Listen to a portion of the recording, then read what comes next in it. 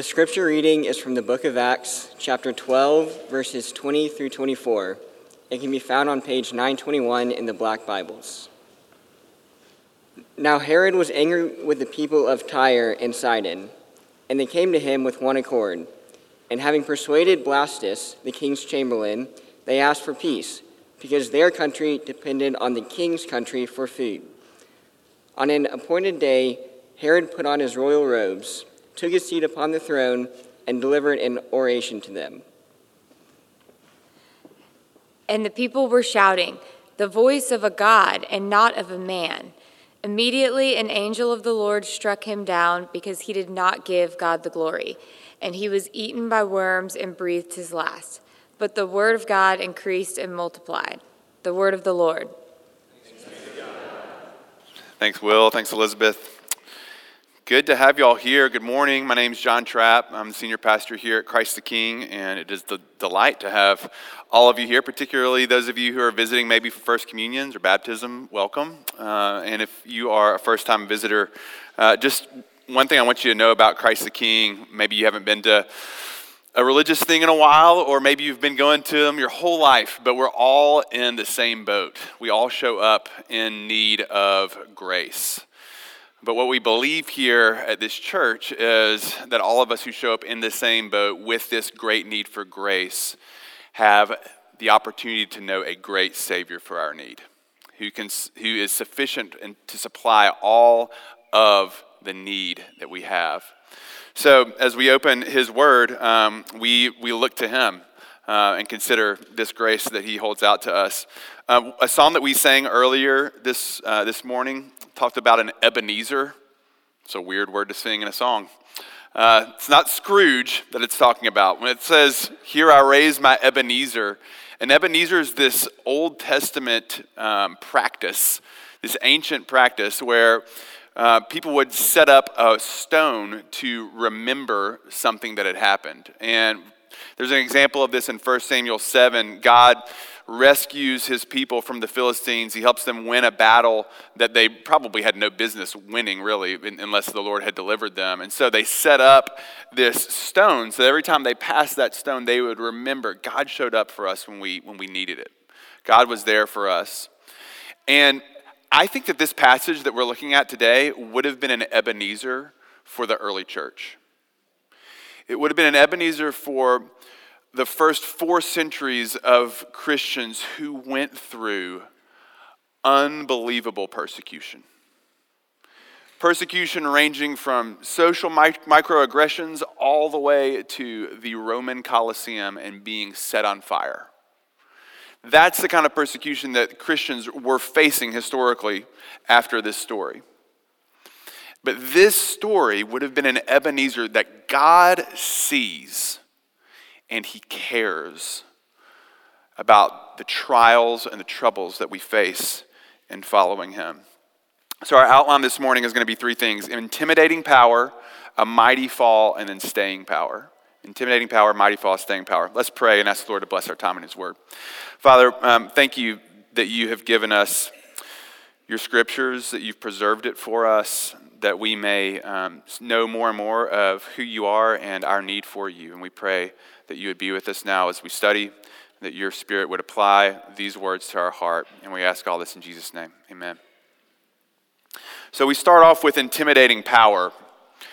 This is kind of almost part 2 of the passage that we looked at last week, where this king, Herod, he's the grandson of Herod the Great, if you remember from the Christmas story, who tried to kill Jesus when he was a baby.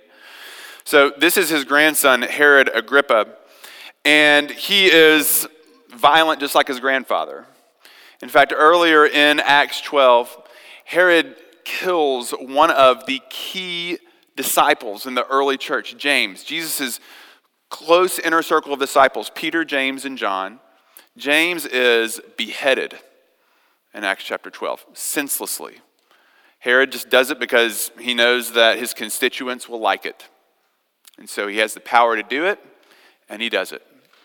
And then he arrests Peter with the plans to do the same thing to Peter. But God miraculously rescues Peter. And so Herod instead kills the people who are supposed to keep Peter in prison. This is kind of just who Herod is. He's a bully. And so now he shows up in his neighboring country, Phoenicia, to these key cities, Tyre and Sidon. And he's angry about something. Actually, we don't even know why he's angry. The text doesn't tell us. But that's just kind of how Herod seems to always be.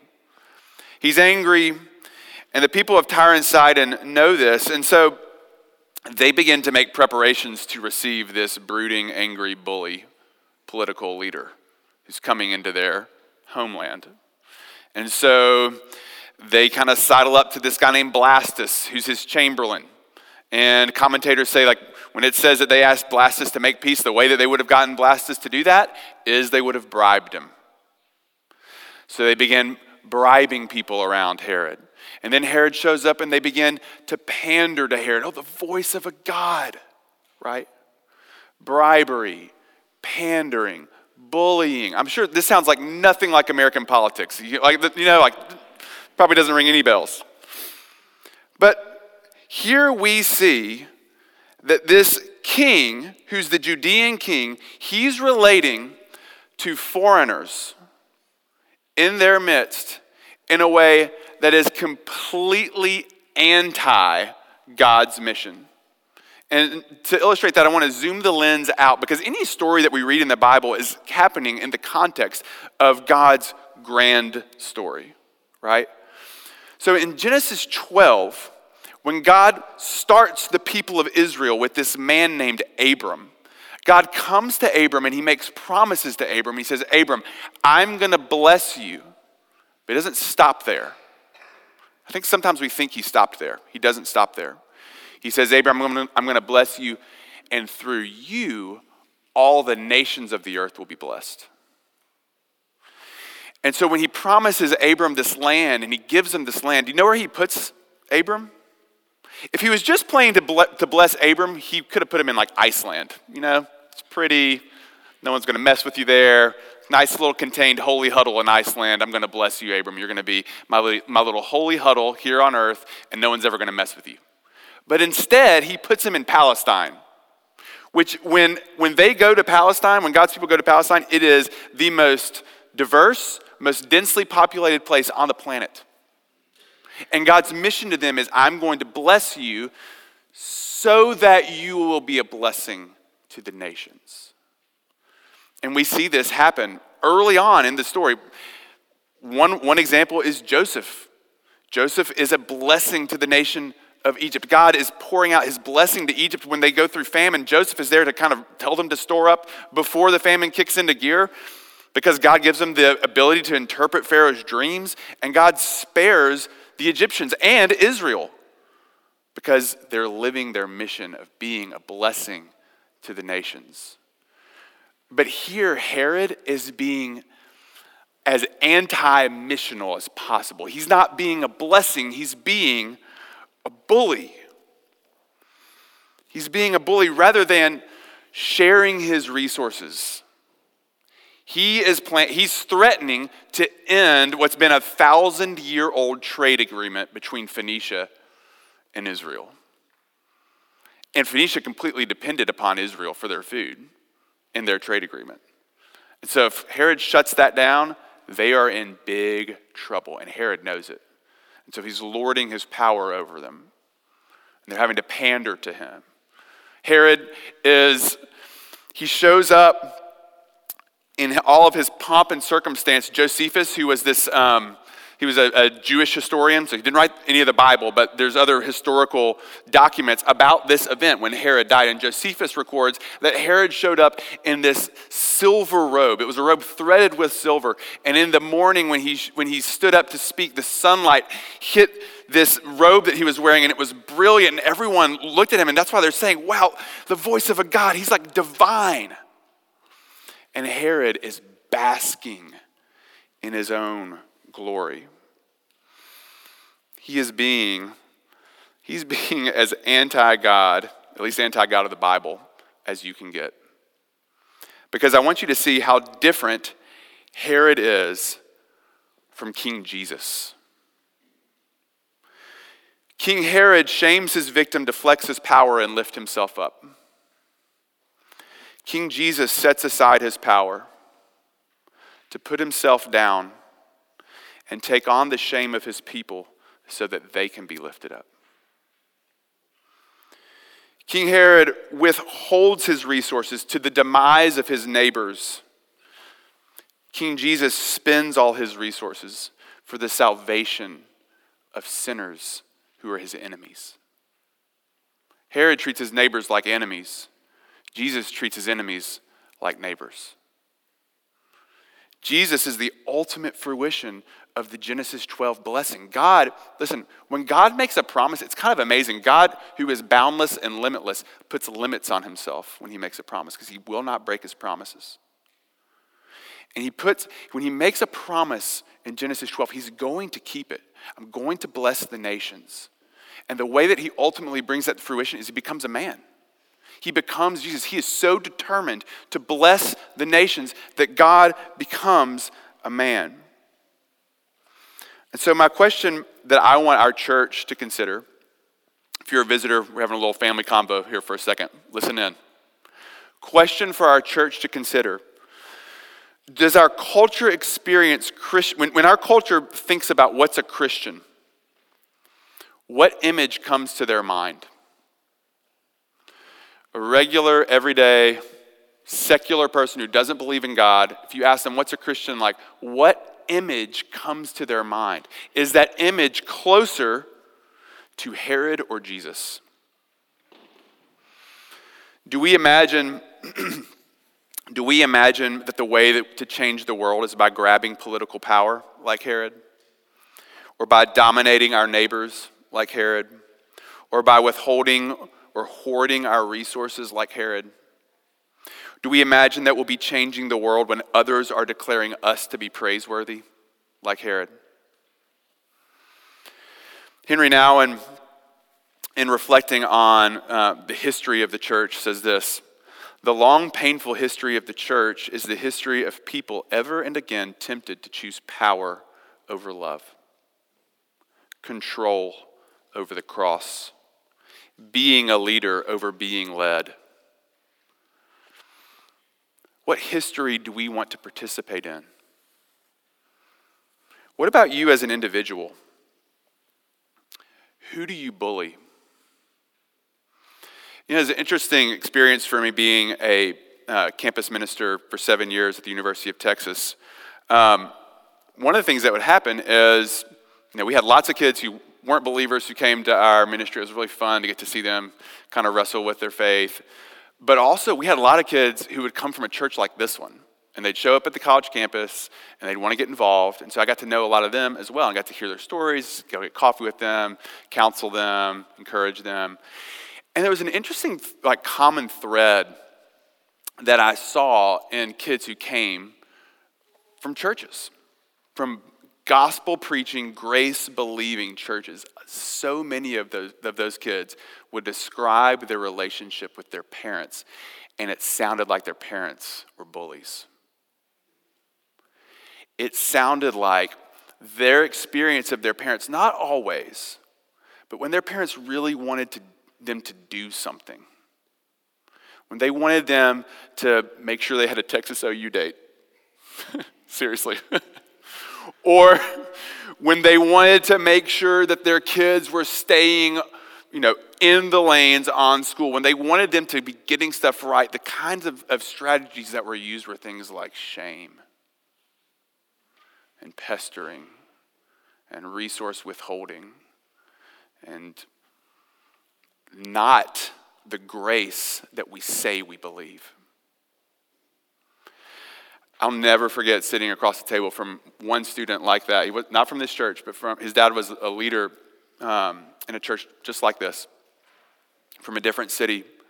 And this kid is a sweet kid, struggling in school. He's making B's. I was like, dude, you're fine. But he's, in his mind, struggling, and he's just all torn up about it and all twisted up about it. And he was worried about what his parents were going to say and what they were thinking. And it was kind of all that anxiety and stress was manifesting in all kinds of other ways that were just making his life kind of fall apart and dysfunction. And I'm sitting across the table from him, and I'm trying to get to the heart of the matter with him, like, what's really going on with you? And I kind of asked that question. I was like, man, what is, if you could like just kind of drill down to the center of it, like what's going on with you? What do you need? And he just broke. He just broke, and he said, I just want my dad to be proud of me.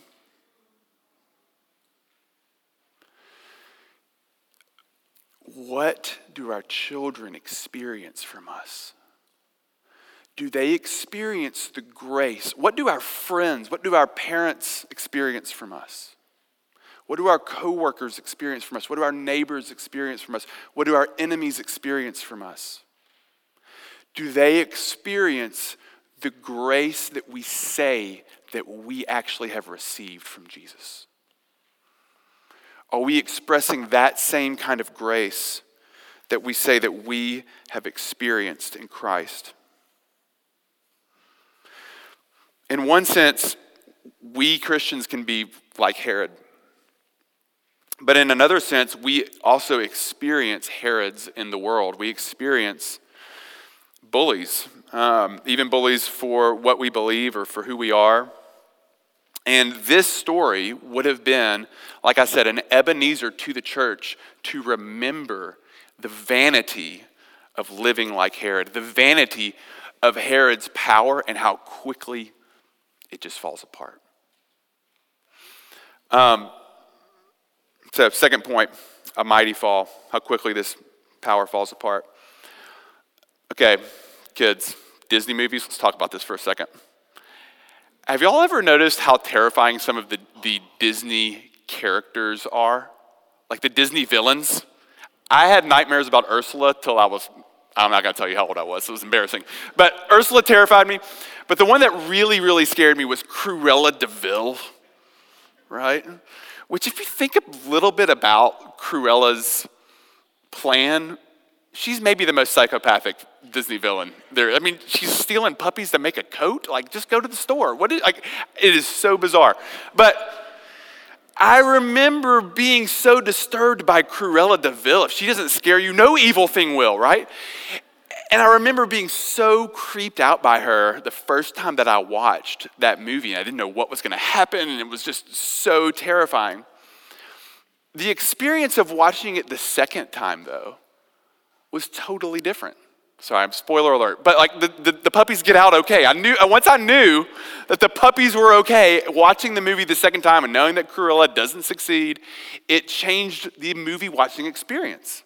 And that's kind of what like rewatching a movie is like. You see that villain in a different light because you know that their downfall is coming. And y'all, the church is about to go through hundreds of years of looking at enemies.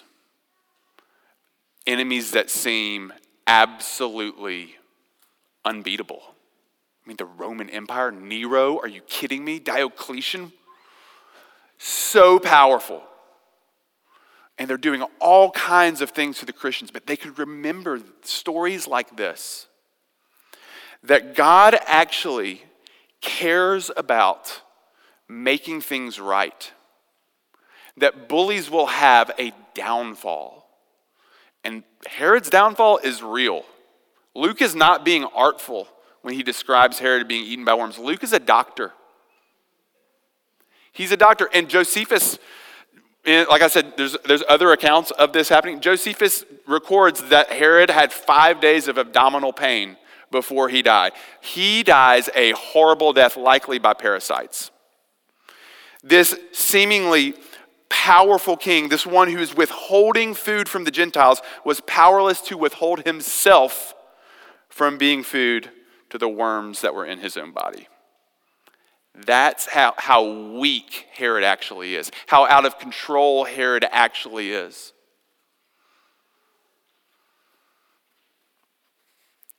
And this passage would have been a reminder to the church to not fear those bullies and to not participate with those bullies. And we need to remember that today too. that the bullies that we think we maybe need to align ourselves with in order to somehow get power, those bullies will have a downfall. Maybe you're sitting here thinking, well, it sounds like God's a bully. God smites Herod. How can God be wrathful and worthy of my worship? What if God's a bully? Well, I want you to think about what this theologian Miroslav Volf says. Miroslav Volf grew up in a war-torn area in former Yugoslavia. He's now a professor of theology at Yale. And this is what he says. My thesis is that the practice of nonviolence requires a belief in divine vengeance. So in order to be a nonviolent person, you must believe in divine vengeance. My thesis will be unpopular with man in the West, but imagine speaking to people as I have, whose cities and villages have been first plundered, then burned, and leveled to the ground, whose daughters and sisters have been violated, whose fathers and brothers have had their throats slit. If God were not angry at injustice and deception and did not make a final end of violence, that God would not be worthy of my worship. He says it takes the quiet of a suburban West for that theory that God would not judge to be born. But in a place like the place he grew up, where he's seen atrocities, he says, God has to put an end to the bullies if he's worthy of our worship. If he's loving, if he cares, he must do something about the injustice in this world. And that's what this passage reminds us of. That bullies who maybe have had a God-like voice in your life, maybe there are bullies from your story 20, 30, 50 years ago, or bullies in your life right now, and their voice has like a God-like weight in your life. This passage is here to show us that God cares about that, and he will put an end to it, and he will bring his justice upon it.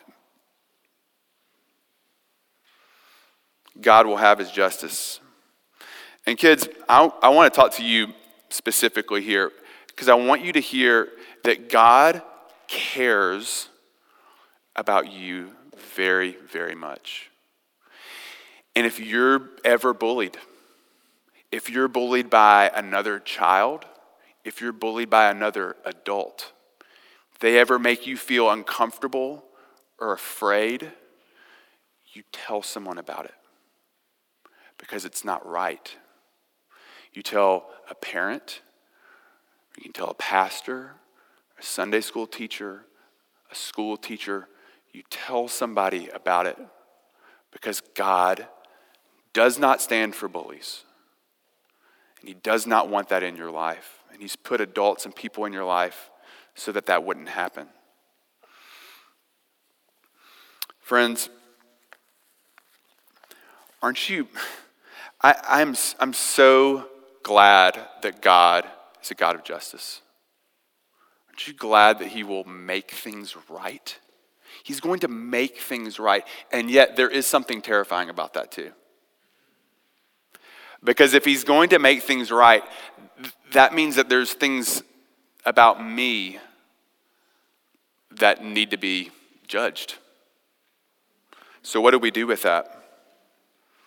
Well, what we do is we look at what actually has staying power, what actually matters. Look in this passage in verse 24. After the dust settles, Herod and all his fury raging against the church, after the dust settles, the word of God increased and multiplied. So what do we do with our own fear of being judged by the Lord, who is going to judge? What do we do with that? Look to God's word. Because in it, we find that there is salvation for guilty sinners like me and like you. There is salvation offered in Christ. God, who is the judge, has also made a way for us to be saved. The first sermon Peter preaches in Acts 2, the first Christian sermon, this is what's in God's word. Peter says, everyone who calls upon the name of the Lord shall be saved. Everyone. Everyone who calls. From every nation and tribe and tongue. And I think it's so cool the way that Acts chapter 13 begins. So we just ended Acts chapter 12. Listen to how Acts chapter 13 begins. Now they were in the church at Antioch, prophets and teachers, Barnabas, Simeon, who is called Niger, Lucius of Cyrene, and then there's Saul, the biggest bully of the church. The biggest bully. Saul's saved. Saul's been redeemed and restored because of Jesus' grace. And you know who else is there with him? I skipped him. Look back at verse 1 of chapter 13. Not only is Saul there, but there's also Manaen, a member of the court of Herod. You think Luke accidentally put that in there? Of course not. He's saying, listen, Herod's done. Herod, his reign is over.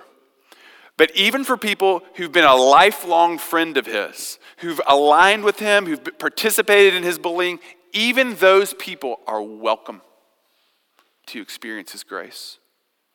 Whether you are a victim or a victimizer or both, you are welcome. You're welcome to receive his grace. Let me pray for us. Father, we give you thanks that you do redeem us and restore us.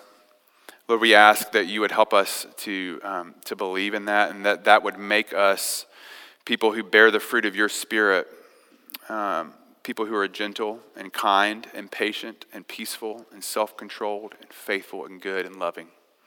Would you make this church that way, like you, Lord Jesus? And may that be for your glory and for our neighbors' good. And we ask all this in Jesus' name. Amen.